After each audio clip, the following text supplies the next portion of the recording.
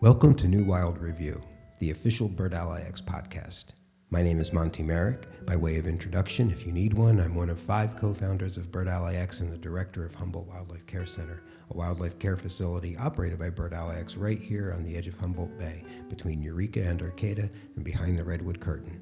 For more information about Bird Ally X, I recommend a visit to our website, found at birdallyx.net, birdallyx.net.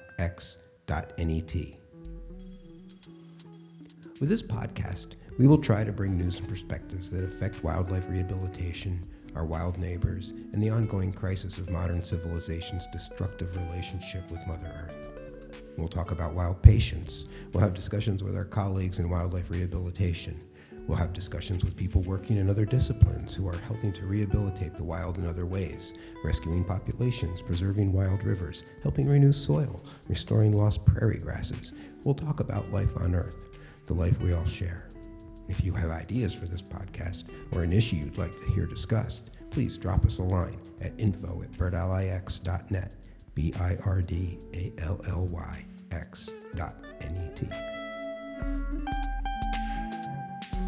For this first episode, I'll be doing a reading of a talk based on one I gave at a conference on oil spill response nearly 13 years ago. I hope you find the ideas presented still relevant. The talk is on the subject of providing good husbandry for our patients and is titled Natural History, Daily Work, and Frequent Sightings Are the Keys to Good Husbandry.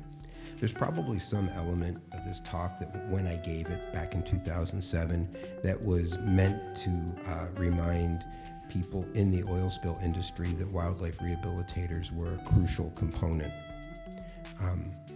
in providing good care for wild animals that had been impacted by oil. It's not always obvious to other professionals in that field. So that's probably what I was starting off with, but I think it, basically it stopped being axe grindy and just became a labor of love pretty soon. At the start of each talk, I often like to begin with a quote. It's a quote I learned at the Progressive Animal Welfare Society, or PAWS, outside of Seattle, Washington, at their wildlife center, the PAWS Wildlife Center, that they operate along with other animal services. PAWS.org will get you to their website. I'm very grateful for the early education in this field that I received from there, and they're a very talented and dedicated staff. I miss working with them every day of my life, and they're awesome human beings. In any case, the quote is from Henry Beston, a writer more known for his New York theater reviews, from a book he wrote about life in a shack on the dunes of Cape Cod in the mid-1920s called The Outermost House. I recommend it highly. As I was preparing this and I was reading over that quote, I noticed that I don't agree with him as heartily as I once thought I did. And there's things in the quote that you can wonder about, like, what does he mean by man? What does he mean by we? And what is it that he is assuming about the rest of human experience culturally and individually? But it is still beautiful writing. And even if you don't feel part of his idea of we. And for those who do feel part of that, it'll be good for them to hear it. And funnily enough, it made me feel less isolated in my felt kinship with other animals, even though what I'm about to read contradicts that kinship. But, there it is. So, getting on with it, what he wrote was this.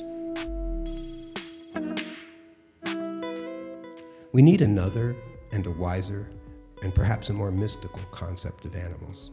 Remote from universal nature and living by complicated artifice, man in civilization surveys the creature through the glass of his knowledge and sees thereby a feather magnified and the whole image in distortion.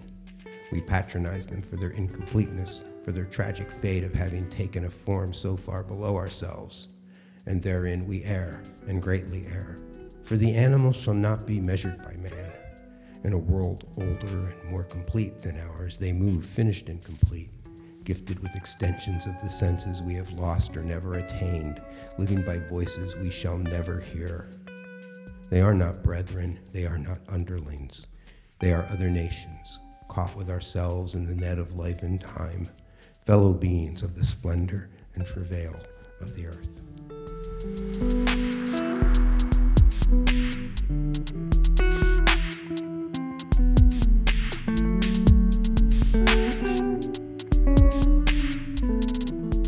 husbandry, as you might find in a brief Google search, may be defined any number of ways. From the perspective of raising livestock and crops, to the care of maintenance and captive animals, to general stewardship of resources, whether those are household finances or the system of national parks. Generally, however, good husbandry means that what is in our care shall thrive. In wildlife rehabilitation, and specifically in a spill situation, husbandry can mean keeping alive 300 baby brown pelicans through the process of getting them clean, or 20,000 African penguins, or 43 mallards and Canada geese. Good husbandry needs no defense. A clean environment, an appropriate diet, and housing that acknowledges the needs of the species being housed with as many of the inherent stressors of both injury and recovery as reduced as possible are critical to the rehabilitation and eventual release of our patients. And while it's not my point, I think it's really hard to overstate the importance of husbandry in this process. Good husbandry is nearly identical to good wildlife rehabilitation. And we must always refine our methods and always be ready to accommodate our latest observations and always look for new ways to increase the quality of the care that we provide during oil spills and other catastrophic events that impact wildlife so adversely.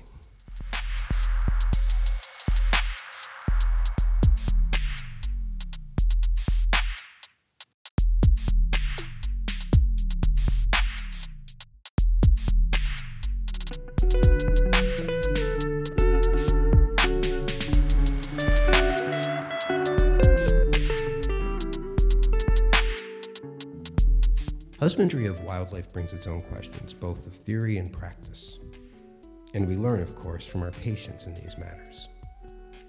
We capture and we care for them because we believe that we must, though the theory remains unproved. We capture and we try to keep them alive when the ways of the world had agreed they were dead as the many more we never get to treat. To keep them alive until they are strong enough to wash, strong enough to decide that they will live after all. And it is always the hardest to lay to rest the victims whose fierce gaze is only strengthened by their ordeals, though their bodies are utterly broken. To rehabilitate an oiled bird is something we decide to do before we know how to do it. We learn on the job. Some of us started learning on the job 20 or even 40 years ago. Some of us are just beginning. One of the joys of caring for injured wildlife is the kinship it has to those things that are very old and very common: cooking, child rearing, hunting, art, craft. These human engagements, although varied, are similar in that all are simple and accessible and require a lifetime to master.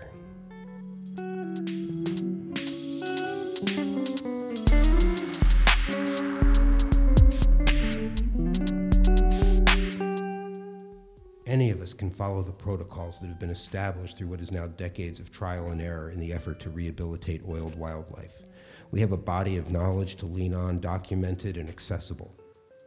But who it is that can really make that body of knowledge come to life is the rehabilitator who brings a set of experiences, especially those coveted moments of inspiration in which sudden and permanent learning occur. Ask any rehabilitator, and they will tell you that these moments happen daily. Each day we are schooled in what a sick or injured seabird needs. Surely a western grebe and a common loon have similar lives, and therefore quite similar needs. Neither can tolerate a long period of time off their water homes. Keel and hock and foot lesions will develop quickly, as we all know. But what does it mean when a common loon stops evading the net? Anyone who has treated a few loons knows at least this: it's not anything good.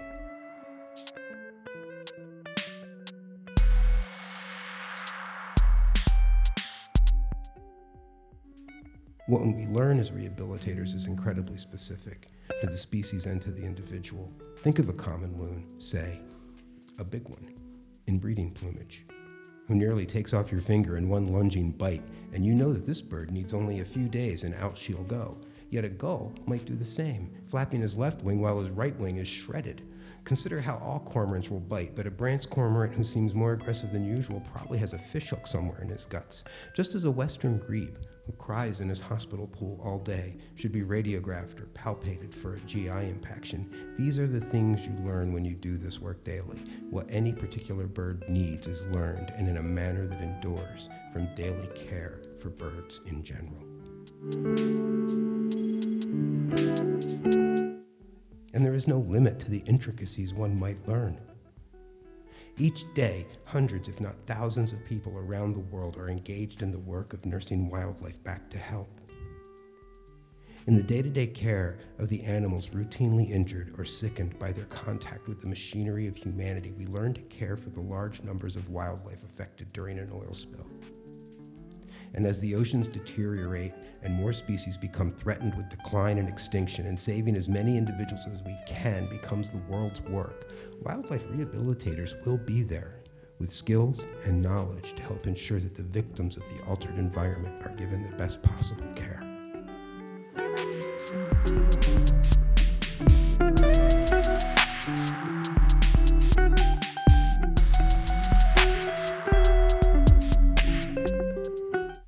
Like many rehabilitators, I came into this work with a desire to help wildlife, which had been whetted by some reading.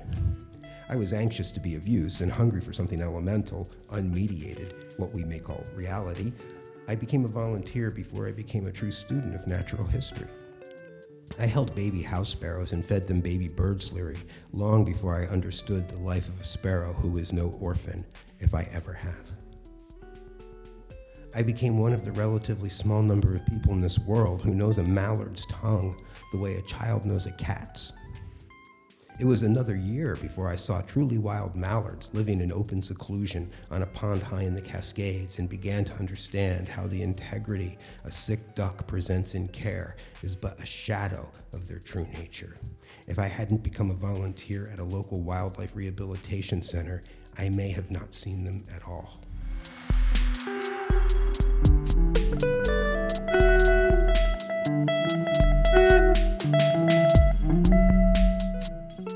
Every Steller's jay I see today is the gift of the first cat-mauled jay whose bandage I changed.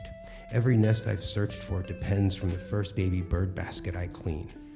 And this is true for every species, even those who are with us each day, robins and crows, gulls and pigeons. An interest in animals, which is so common, leads us to wildlife rehabilitation, and that leads us back to the literature of nature, which leads us to nature itself.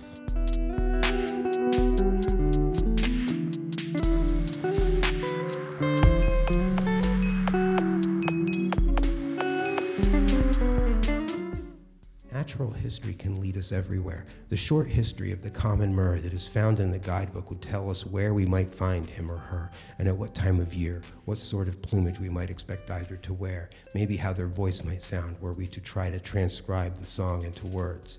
Another text may explain discovered facts about how alcids breed and where they feed and what any of us have seen, and so on, until at last we are driven from our house to the field, from the book to the sea. And here I say, let's plunge into the sea. What is true about the world, about life, about our lives is manifest in the lives of our patients. We are in an unparalleled position of holding wildness in our hands and restoring its autonomy. We muck around in oil a foot deep, pulling dead loons, mergansers, otters, muskrats from its clutches. We sing wings blasted at the shoulder and ravens shot from the skies by children who are ignorant of their meaning and their worth. What I'm trying to say is that the reasons for getting out to where our patients are at home are manifold. We learn who they truly are. We restore our own sensibilities. We give our affections a chance to grow. We preserve what we love. We protect who we cherish. It is not enough to know that northern fulmars are pelagic birds who breed in the Arctic. Although we may still provide good care for them with little more knowledge than this, but what kind of care might be possible after seeing these birds asleep on the slopes and the crests of 30-foot waves in the Bering Sea?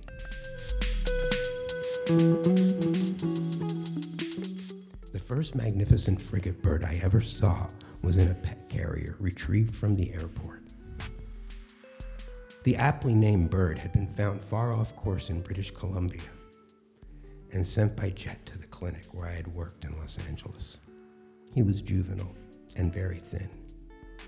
I fed him fish and marveled at how merely spreading his 9-foot span of wings sent him aloft. The next one I saw was on the Gulf of Mexico, floating far above me, far above the achingly blue sea. They seemed more like a dream. Now the first one's effortless lift from the perch began to make more sense. I began to understand what the patient longed to do. Now I would be a better husband to that bird. We may teach or be taught to scatter a few leaves in the bottom of a spotted towhee's cage, a good thing to do. But what happens when we see for the first time, and each time after, one of these creaking birds rattling around beneath the blackberry vine, kicking up dead alder leaves, searching for insects, is immeasurable. A true sympathy begins. Now we can begin to imagine what will make the towhee more at ease while recuperating. Now we are more able to reduce stress.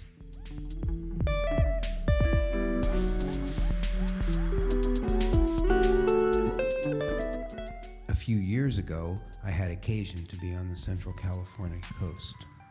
I camped overnight at Big Sur.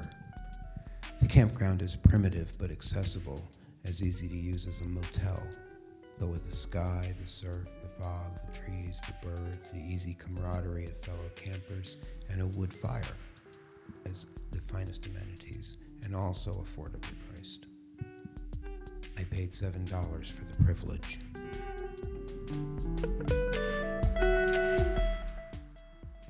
On my way to the beach, a pair of Swainson thrushes flew in circles through a thicket of young trees, singing their spiraling flute of song and calling their liquid drops in a bucket. The guidebook calls them drab little birds, but I prefer to think of them as subtle.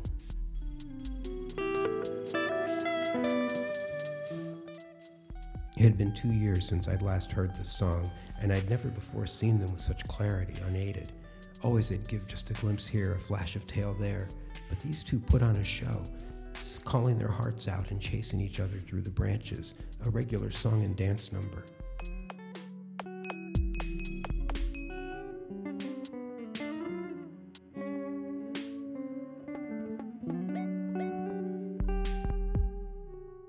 Just past these trees, the trail splits, one branch to the beach and the other to the headlands.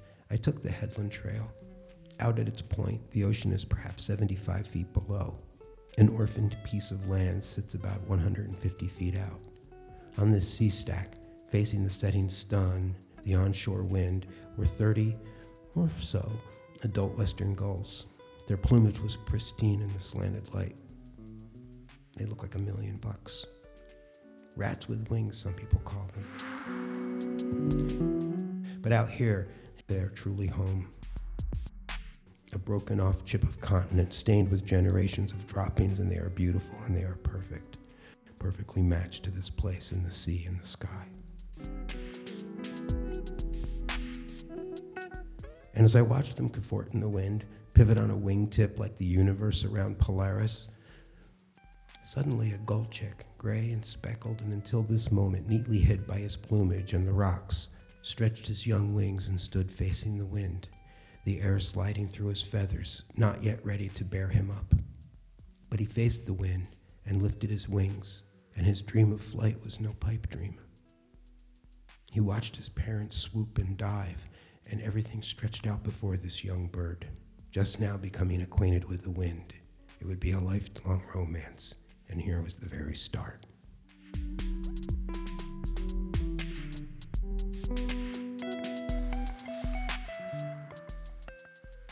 I watched for another hour, eventually counting 10 chicks, some maybe a week old, others nearly ready to fledge.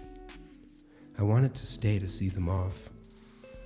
I wanted to put a small stove and rocking chair there on the edge of this bluff and make coffee and sit and do nothing more than see what happened next out on the Rock of the Gull. I looked about some more. On the same rock, in the cavities etched into its steep sides, were a handful of nesting branch cormorants with a few nestlings. An osprey made several trips to the sea and back. On each return, a fish realizing his old dreams of flight clutched in its talons.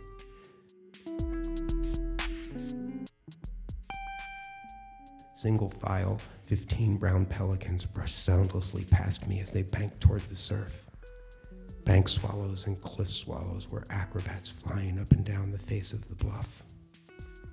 Loosened feathers raced in the wind, and it was, and it is, a bird's world. The sun got fat and red and then sank.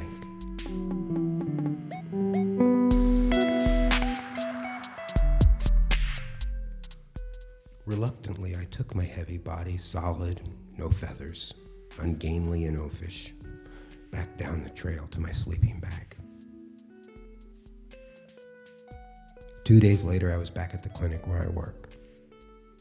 We had a western gull who'd been covered in cooking oil. When I'd last seen him, he had yet to be washed, but now he was clean and standing and looking much better. But still, against the birds I'd just seen teaching and learning to fly, I could see that his fierce and wild nature was dimmed. He stood in the aviary, facing east, eyes half closed, warming himself in the morning sun. He'd begun to bring his feathers back to shape. His body was responding to the medicine. Soon he would begin to fly again, perching higher, nearer to the sky. Soon catching him would be possible, only because he was already captive. This is the gift that all of our patients give to us. They bring us into a world that we forget is ours and teach us to see by its lights. People outside of this field often wonder if our patients ever express anything like gratitude. Of course they do not, I say, and besides, we are the ones who are indebted.